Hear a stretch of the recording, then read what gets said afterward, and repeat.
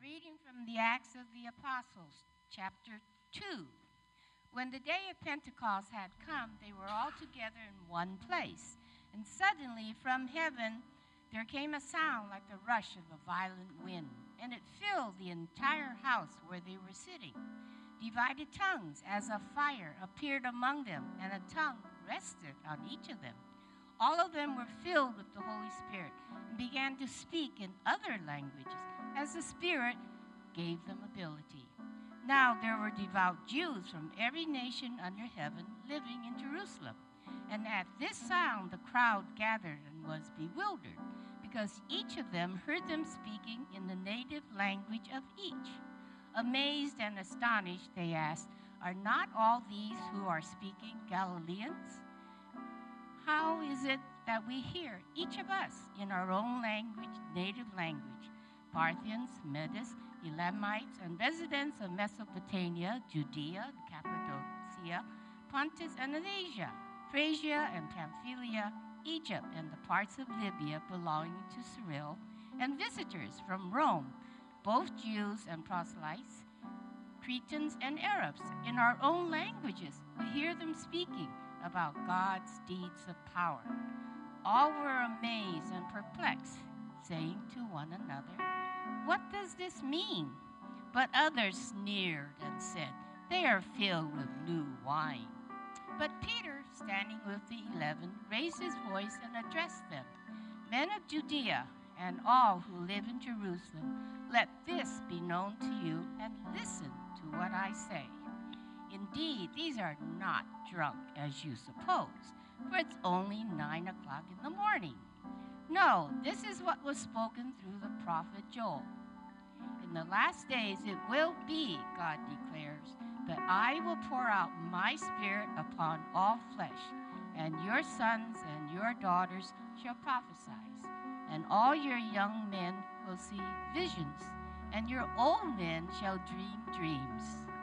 Even upon my slaves, both men and women, in those days I will pour out my Spirit, and they shall prophesy.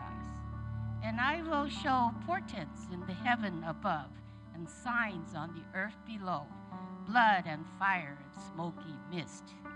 The sun shall be turned to darkness, and the moon to blood, before the coming of the Lord's great and glorious day. Then everyone who calls on the name of the Lord shall be saved." The word of the Lord. Good morning.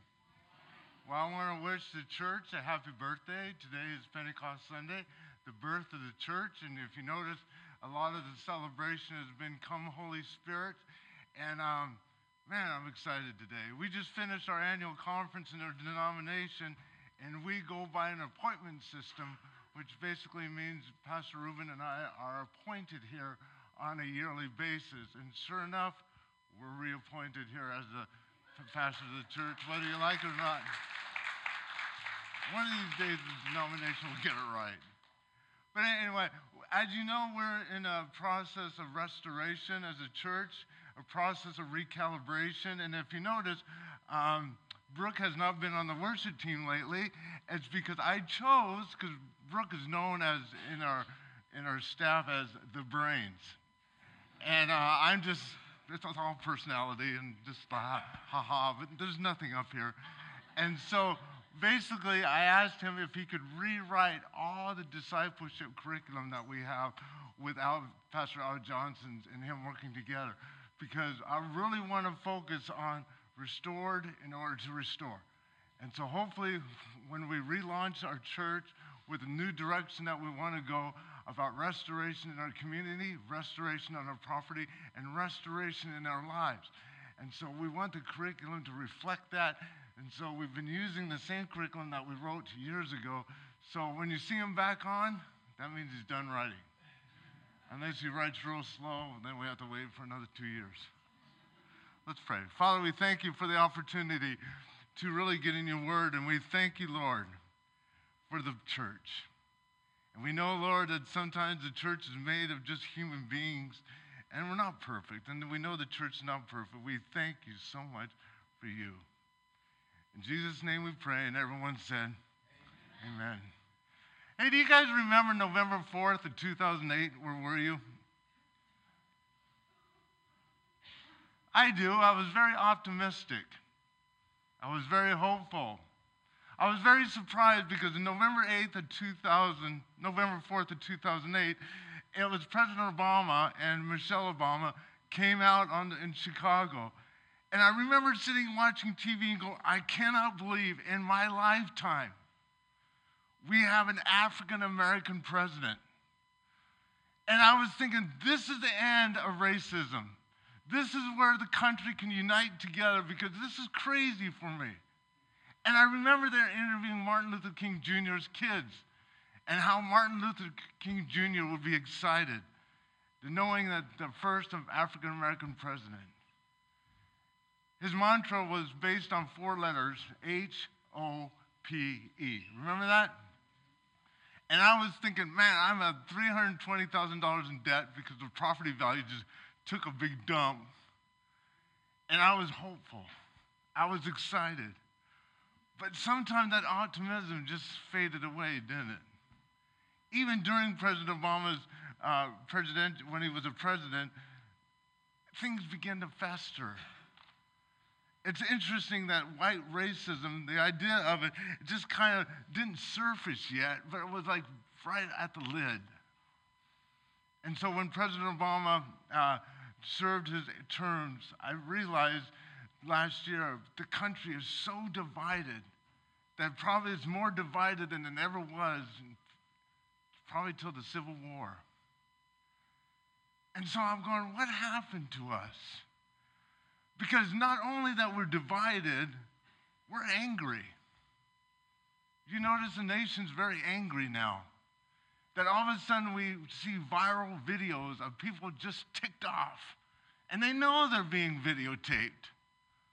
But they're going after Muslims. They're going after people that speak Spanish. They're going after people that school shootings and stuff like that. And I'm just going, oh my goodness. How in the world? What has happened to us? And here it's interesting because not only that we can demean people, we can degrade people as well. Follow me on the screen. We seem to have lost the ability to have a civilized conversation. We talk and often yell past each other, and the only ones who are really listening to us are the people who agree with us. And those whom we disagree, we simply dismiss and degrade as almost subhuman. Now, I can be just as bad too. I won't tell you what I embrace, but sometimes I go, seriously? And then kind of degrade the person. And so this is interesting to me because when you read the Word of God, the Bible is so revealing about the human condition. And it's so revealing about God. And in the book of Genesis, when we get in the book of Genesis, it's written in the original language as a poem. And it reveals something about God, and it reveals something about human condition. So I want to look at Genesis chapter 11, and it's known as the Tower of Babel. You remember that story? Where I used to, or Babel, whatever you want to call it. Or Babel. All the people in the world united together. They were one to build this temple. To build this building, to build a tower to heaven, to make a name for themselves. And so follow me back on the screen. The poetry is telling us that humans came together to build themselves up in a godlike status and to make a name for themselves so they would be scattered, not be scattered and weak. This poem seems to be talking about the project of human civilization in which people conform to the group norm for the betterment of all. Genesis begins with God making people into God's image.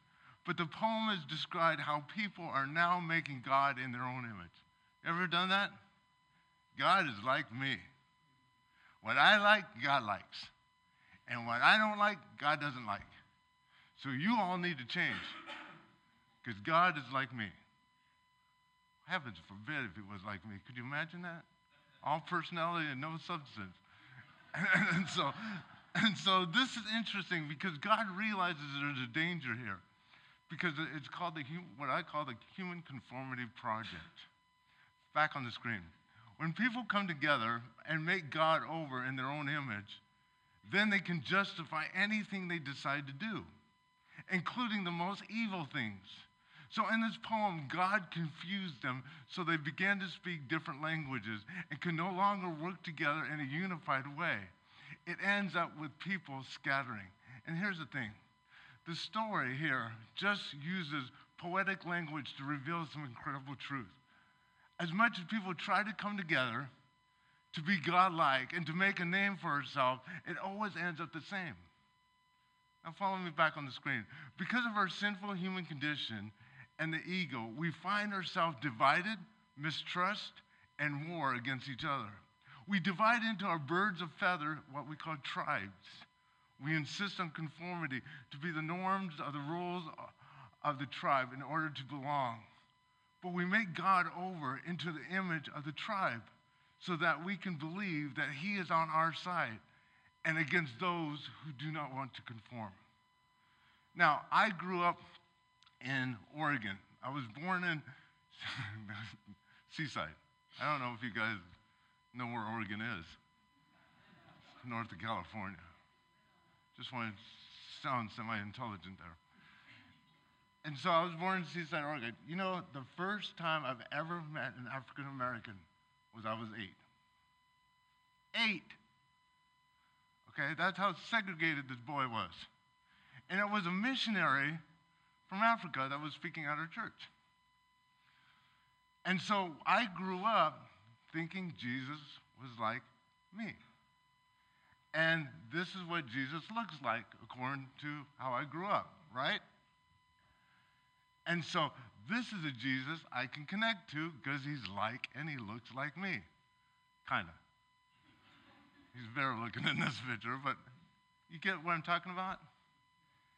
And I wondered why other nationalities could not connect with this Jesus that I grew up with. But it's interesting because once you get more educated, for me, and if you go to anthropologists, they really did a study on what Jesus probably actually looked like. And it's not this. It's this. Follow me. Okay? And so when we look at this, you go, oh man, I can't connect to a Jesus like that. I like the other one. Now follow me here. Because when people come together, I'm sorry, on the screen, if we have conformed God into our likeness, then we can easily agree that God is like us. And if God is like us, then God agrees with us. And if God agrees with us, that means he disagrees with people who are not like us. You see?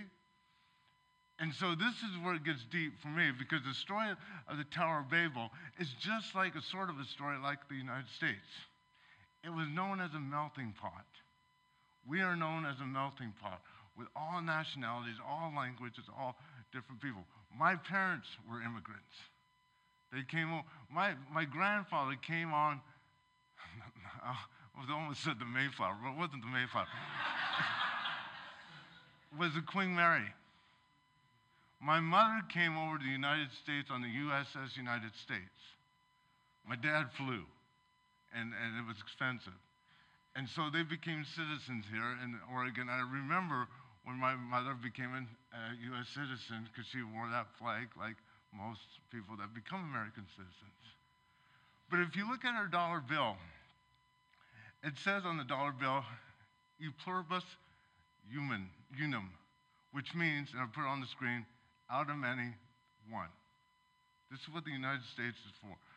And so the idea was that we come together from all nations to become one strong nation under God, and we sing God Bless America, but we've tried to make God into the image of the United States instead of allowing the United States to become the image of God. And so follow me on the screen. An American Tower of Babel is failing because it is built on the lie of white supremacy. When we do not want to confront and God, will not be made over to be a white Christian evangelical man. It's not surprising then that suddenly we don't even seem to be speaking the same language anymore in our country. It is not surprising then that we can now no longer understand each other.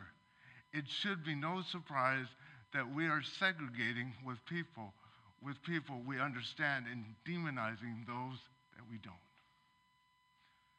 Now, one of the things that we're, as a nation, we embrace tolerance, right? Well, that's one of my favorite museums called the Museum of Tolerance. But lately, we haven't embraced that, have we? Tolerance. But let's take it to a deep level. How many of you have friends that you go out with, and they say, why don't you join us? We can tolerate you. And you go, tolerate me? I don't need tolerated. And I'll put this on the screen. I don't think anyone just wants to be tolerated. We all want to be loved. Right? Tolerated. That's a bad marriage when you think about it, that we're just tolerating each other and not loving each other. And so this is where God has taken the standard really high. God made us to love. God made us to be loved.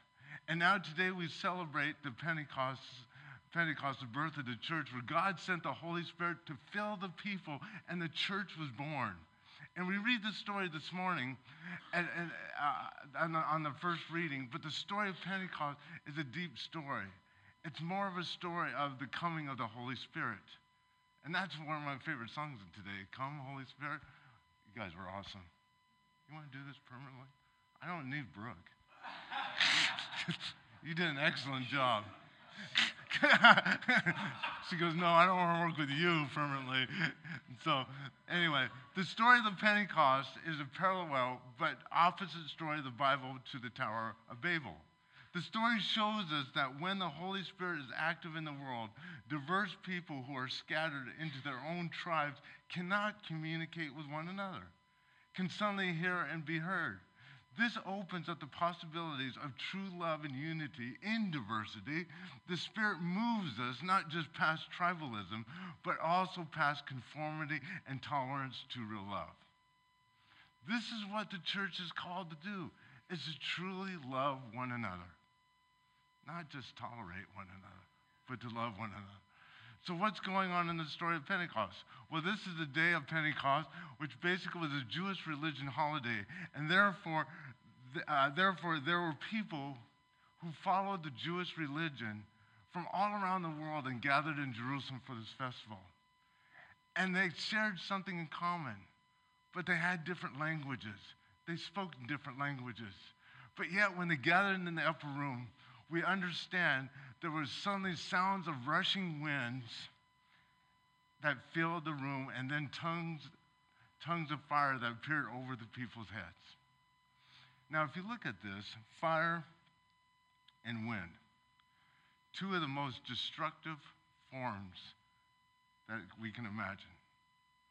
And it's interesting because this symbolizes the cleansing and restorative of the Holy Spirit in our lives. There's things in our lives and things in my life that the Lord needs to destroy in my life in order for me to love completely Jesus. As a pastor, I have prejudice. As a pastor, sometimes I can lean towards racism. It's usually towards my own race, but I can do it. And I constantly need to be cleansed from that. Because when that filters in my heart, then I step away from God because I've become self-righteous. And I learn to judge, because judging is much easier than loving one another. And so the Holy Spirit comes in our lives to destroy the stuff that's preventing us to truly love in the way that God has called us to love. We don't need the Holy Spirit for tolerance. But we need the Holy Spirit to love one another, to care for one another. Now here's the next slide. Follow me on the screen. The impurities that must be destroyed are anything that prevents us from loving the way that God loves. But another sign happens. Take a look.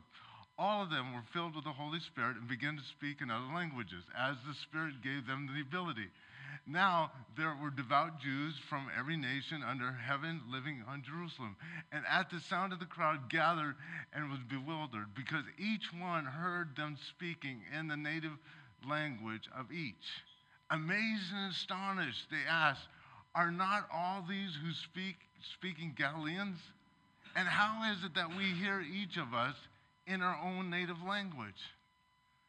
Now, this is interesting. If you come from the Pentecostal background, you understand about speaking in tongues, but I wanted to show you the importance about how they began to speak in different languages as well. And the people gathered in Jerusalem, these foreigners could hear and understand the good news about Jesus in their own culture, in their own language. This is what they embraced. And I think it's an important takeaway, and I put it on the screen. The Spirit brings clarity and it brings understanding in all languages, that we're clear. We have our own culture and we have our own preferences, a way of communicating, but understand that when the birth of the church reached out to all of us in all different cultures, in all different languages. And so this is where we don't speak the same language even in the church, but the Holy Spirit descends on us so we can be unified together serving one God. Now back on the screen. We need a fresh move of the Holy Spirit to give us the gift of tongues, not so that we can speak foreign languages, so that we can hear and understand each other in spite of our differences. You know, God has given you 2 ears and 1 mouth, not 2 mouths and 1 ear, or some of us a big mouth and no ears, right? Use it in proportion. A lot of the healing in any kind of relationships, if we just listen, not pretend we're listening to make our next point, but really listen. You know, the older I get, the more I realize I don't know much. And you know that I'm more teachable now than I ever was in my life. Because when I first started the ministry, oh man, I knew everything. I knew everything. I just need to depend on the Holy Spirit now. The world changes, life changes. And so this is where when we understand, and let me do this. When Leo shared last Sunday, many of us don't understand what it's like to be homeless. Many of us don't understand what it's like to have parents on drugs. Many of us don't understand what it means to battle addictions for ourselves. I've never experienced or nor understand. I never had the life of Leo. But when he shared, our hearts came out, didn't it? We unified together because our hearts went out. And we loved, even if we didn't get it. Even if we didn't, our life isn't that way. Do you remember the week before Rachel? 21-year-old young girl was in a mental hospital over Thanksgiving for cutting herself. She came up and shared her heart. She did an excellent job. I don't, to this day, get cutting. I don't understand it. It doesn't make any sense to me. But man, when she shared her story, I just bawled. And you did too. And you gave her a standing ovation for over a minute. Why? Because we connected with love. We didn't have to understand each other, why we do certain things, but there's a connection that God wants to take it to a whole nother level. Because the thing is, what God's telling us to do, and I've learned this throughout the years, if I want to be loved, I have to love, right? I can't say, love me, I don't need to love you. But we walk like that. Love is receptacle. Came out wrong. Is that right?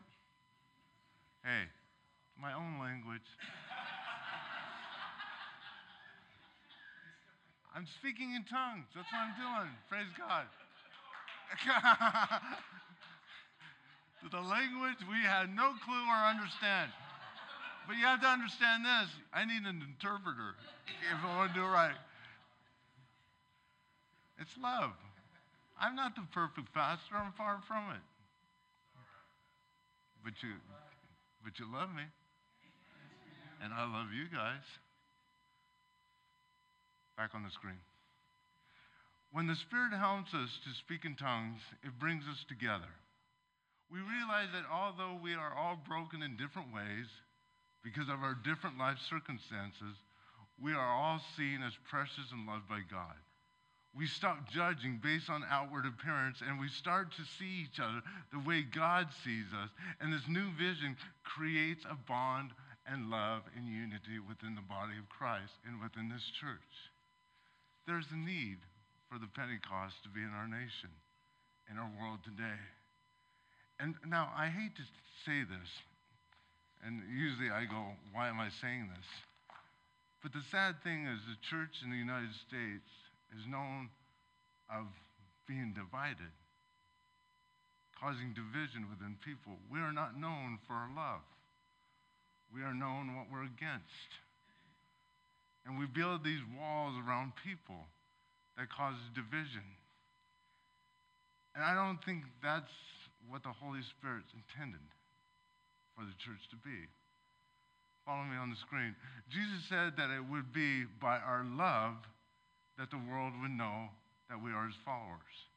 He did not say it would be by our political or moral stands on issues. He didn't say it would be our doctrines. It would be the ability to hear and understand and to love even the people who are different from us. Now, I want to end with some practical application here. But Martin Luther King Jr. said this: the most segregated part of the week, and I'm not saying verbatim, is Sunday mornings at 11 a.m. in the United States. And that's the segregation of the church. Now, this church is very diverse, which is very unusual. Yeah.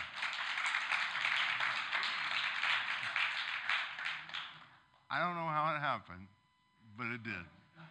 And people have come to me and said, Kevin, how do you do it? And I go, I don't know what I did. I have no idea how it's diverse. But that's one thing.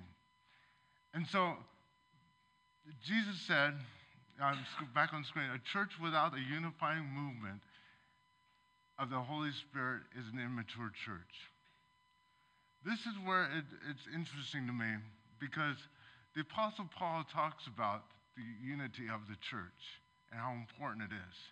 It's found in Ephesians chapter 4, verse 14. We must no longer be children tossed to and fro and blown about by every wind of doctrine, by people's trickery, by the craftiness and deceitful scheming. But speaking the truth in love, we must, get that? Speaking the truth in love, we must grow up in every way into him who is the head into Christ, from whom the whole body joined and knit together by every ligament with which is equipped, as each part is working properly, promotes the body's growth in building itself up in what? Love. Here's the thing, and I'm going to say it. The Bible is divisive. Because here's the problem. We interpret the Bible in different ways, don't we? We are a Protestant church. And you know, you've heard the Protestant church. The word Protestant comes from protest, which means that in the early years of the Catholic Church, the Protestant movement began out of protest. But then it kept going to protest. So then we have hundreds and hundreds, if not thousands, of denominations because of protest. This denomination began through protest with the Methodist Church in the 1800s, because the Methodist Church at that time would not take a stand against slavery. So we protested. And this is one of the reasons we're called Free Methodists. And so you look at this, that basically, that when it comes to disagreements of how we interpret the Bible, and we say, look, and this is how we stop a conversation from loving. And I've heard this, well, I'm just standing on the side of the truth which is found in the Bible. And you're just going, wow, I'm feeling loved right now. And so therefore, the split happens. Paul is telling us, when we are open to the Spirit, what really matters and what is known is, follow me on the screen, the truth we are to speak in love is love. And when we're giving room for the Holy Spirit, we say and do only what brings understanding and unity and love, even when we disagree on things. And everything else but what brings love and unity is secondary. Now, we were at our annual conference, and our bishop shared that we just ordained a group of women in Israel. And it just hit the fan. We are a denomination that believes in the empowerment of men and women. But I've had more people come up to me and say, what is with having a woman lead communion? What is with having women serve communion? And they will argue with me with scriptures. Well, we have scripture too. And then one point that we were visiting a church, and they did this sign language. And when the pastor began to speak, the woman that was doing sign language was removed so a man can do the sign language to the pastor. But they were loving people. And so sometimes this is where the secondary thing is love. You have to understand that most of the slave owners in the 1800s were churchgoers, because they interpret scripture as slaves, obey your masters. And so we have to be very careful on a lot of things here. This is why Paul says is, people get tossed and fro and blown into every wind of doctrine by people's trickery, by the craftiness and deceitful scheming. Paul is saying, let's stop it. Let's stop arguing about this. It's time for us to grow up, and it's time for the church to be the church and to show love. We'll figure this out. And this is a mark of a mature, spirit-filled church. This is why John Wesley, the founder of the Methodist movement, said this: though we cannot think alike, may we not love alike. May we not be of one heart, though we are not of one opinion. We are in desperate need as a country and as people for restoration and reconciliation. And we're not called to just to conform to our own tribe, but we're called to transform the world and to be there. All of us need to be loved. All of us. We can figure this out. Somebody, during a prayer time Thursday, Maria Salazar, actually, it wasn't prayer time. It just ended up being a prayer time. We just finished Emotional Healthy Spirituality, and she started sharing the story about Guy, which is Sam, Anna, and Brooks, Sam, Anna's brother. He shared years ago here at the church. So she goes, there's one thing that I just remembered what he said was so powerful to me. And again, I cannot connect to his story. He was homeless, totally on drugs. He makes Leo look like Leave It to Beaver. I'm sorry, if you're over 50, I have no idea. Under 50. But she said there's one thing that he said that was so deep. Love more, judge less.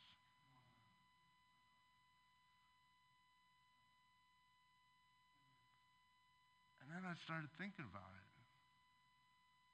When we love less, we judge more. Right? Can we be a church that actually has a t-shirt that says, because we have t-shirts serving with love, but can we love more and judge less? Back on the screen, which story are we going to choose? Will we choose the Tower of Babel? Will we choose conformity to the norms of the little tribes and then seek to demonize those in other tribes? Or will we choose the story of Pentecost? Will we choose to allow God's Spirit to bring cleansing wind and fire on our prejudices? Will we allow the Spirit of God to help us speak in tongues so that we can hear and understand and love one another? Will we choose to make God over in our own image? Or will we allow God to make us like Christ, filled with a love for each other?